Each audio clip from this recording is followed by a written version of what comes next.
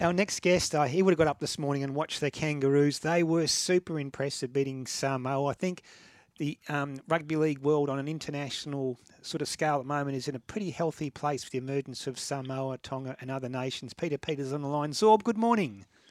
Morning, Raymond. Morning, Bulldog. Yeah, great success overnight for Australia in the early hours of this morning with easy wins in both the women's and men's Rugby League World Cups.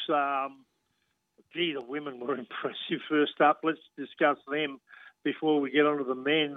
You've got to understand perhaps the best back in women's rugby league, Tamika Upton, and certainly the best forward in Millie Boyle were at home, electing not to tour. And the women flogged New Zealand 54-4 after struggling to beat them just a week ago. And of course, Mel Meninga's Kangaroos led superbly by the skipper James Tedesco.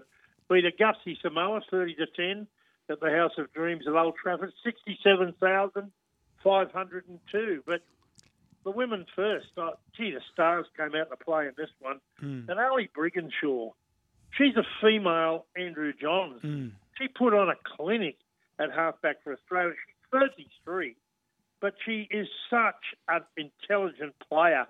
Every aspect of a game, a kicking game, a passing game, the way she sets up play and looks ahead, the gaps, just superb.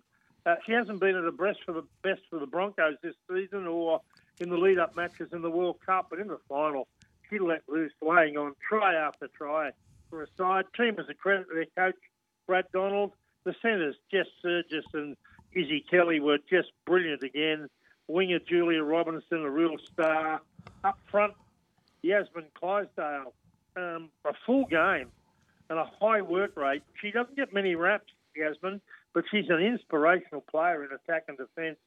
And she's an inspiration for young girls wanting to take up our great game. She's a school teacher at Scone Grammar. And I would imagine the girls at Scone Grammar would have been up early this morning cheering on their teacher. Beautiful story. Zorba, a great success for both coaches. I thought Mal did a good job. He just kept them clinical. He kept them calm. And we weren't at our best through the whole tournament. And I think there's probably another gear in the Aussies, but it was still enough. Yeah, it was, Bulldog, and I think you hit on a salient point there.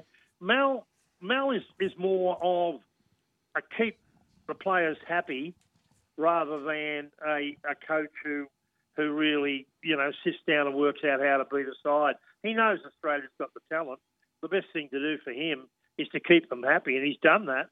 7 weeks over there. I think it was probably set the scene with the first try and the last try, both scored by Latrell Mitchell. I've never seen him happier. He seems to have a man crush on Josh Addo-Carr, and Addo-Carr has really been an inspiration for the Australian side over there in England. What a great team player he is. And I thought that they all did their job. Tedesco was the standout star in the final. He just had a brilliant game, as normal for him. There's a lot of great fullbacks around, and the kid in the blue jersey opposite in the early hours this morning, Joseph Suaalii, will certainly be one of those. But he looked on with admiration, I reckon, at his skipper in the green and gold. Just a great game from him. The Australians were too strong all round. I think Samoa did their tiny country proud, and we spoke last week of their upset win, and they've done a great job over there. And the skipper, Junior Paulo, was enormous again. Suaalii was good. Centre Stephen Crichton, he just seems to know where the ball's going to be. He's the new intercept king of rugby league, really, the Penrith star. And everybody's been talking about the US market and how rugby league may go there. Well, I think they've been shown the way this week. I think an Australia, New Zealand, England, Samoa, 4-team series on the east and west coast, supported by Dwayne "The Rock" Johnson would be just a huge success with him behind it. And we saw how he got behind his mother's and his nation of Samoa in the lead up to the game. I thought it was unbelievable. Yeah, you can't buy that advertising, can you, Zorb? It was amazing stuff from The Rock. Hey, Zorb, one negative, I guess, on a tournament which seemed to go ahead without any real dramas is this incident with Victor Radley. What's your take on it? Well, I think the NRL has got to hide in sticking their nose in. I don't think it's any of their business. For a start, the tournament was over. Secondly, he was representing England, who aren't doing anything about it. Thirdly, he was in a World Cup, who aren't doing anything about it. And why do we have to be the police in everything in rugby league? I mean, players have blues all the time. Evidently, this player from Wales was invited by someone to come to the Hotel Larat. He made a real nuisance of himself, my reports are, and he got what he deserved. I just think it's ridiculous and overkill that a loudmouth was out of line, got what he deserves, and now Radley's evidently going to have to explain what happened. I don't think it's any of the NRL business. Do you think there should be some sanction on Victor, though, Zorba? And if so, you may well be right. It's not the NRL's jurisdiction, but if it's after the World Cup, it's not theirs as well. So who does implement any sanction? Bulldog, you've been in plenty of pubs and you get pests. And sometimes things happen. But, I mean, it's not the end of the world. Get over it, fellas, and move on. If the police think there's any action to be taken, it's their jurisdiction to take it, or the pub owners. But for the NRL, on the other side of the world, to stick their nose in, I think is crazy. There's not even a confirmation, Zorba, that Victor headbutted this bloke. I think his name's James Bentley, because I'm not in England, clearly, but there were subsequent reports suggesting that Bentley headbutted Radley. So Radley's participation in this melee, quote unquote, did appear minimal. Yeah, Bulldog, whatever way it went, it's a storm in a teacup. It is, I mean, pubs in England are beautiful places to visit. But if you don't see a blue in one, it hasn't been a night out.